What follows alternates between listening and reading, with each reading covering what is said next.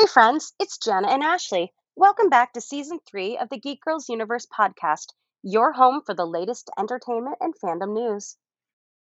Hey friends, it's Ashley. Welcome back to the Geek Girls Universe. Today I am super excited to be talking to directors Alastair Fothergill and Jeff Wilson, the directing team behind Disney Nature's latest film, Polar Bear, coming to Disney Plus April 22nd.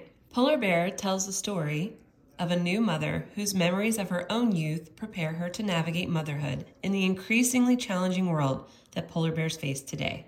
But first, if you're new here or haven't already, we would love it if you subscribed and left us a rating on Apple Podcasts or wherever you're listening from. It helps our podcast reach other geeks, and the more the geekier, right? We also have a Facebook group, Geek Girls Universe. You don't need to be a girl to join, only a geek. Thank you both so much for taking time to speak with me today. Hi, Ashley. Hello. We like your backdrop. Oh, thank you. It's much better than the chaos that is my real life. That's what I mean. So I watched Polar Bear. I absolutely loved it. I didn't love that you made me cry, but that is the Disney nature way of life. So, but what made you both want to do a documentary on polar bears? Wow.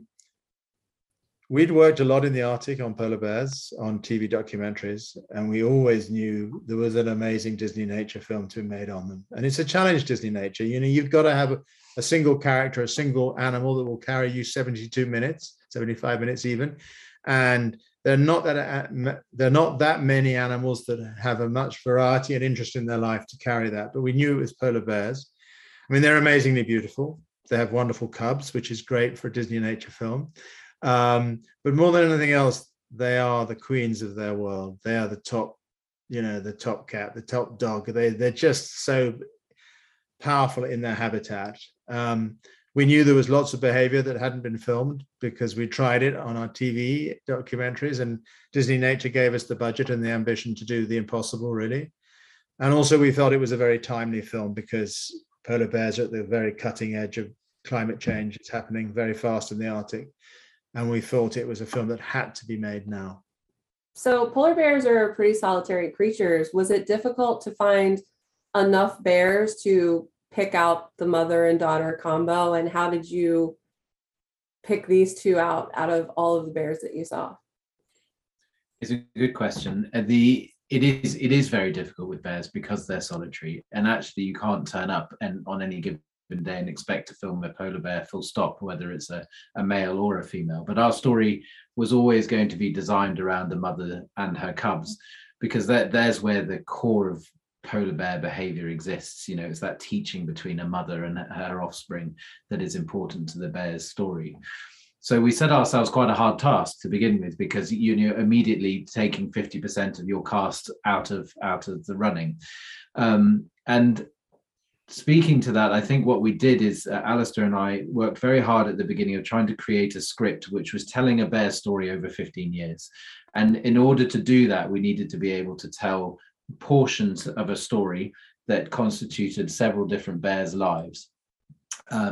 Because if we wanted to tell that story over 15 years, because the important overarching message of the film is the climate change message that's embedded within it, and we have to tell that over a time scale which is realistic. You could never tell that in a 3-year or a 2 or 3 year period. So that was the design of the script to begin with. And then on any given day, you just can't choose which bear you work with. So some bears like to work with film crews and some bears don't like to work with film crews. And so you choose, you're gifted these opportunities out in the wild by bears that are comfortable in your presence. And you have to then design your workflow around those bears and what they're willing to show you.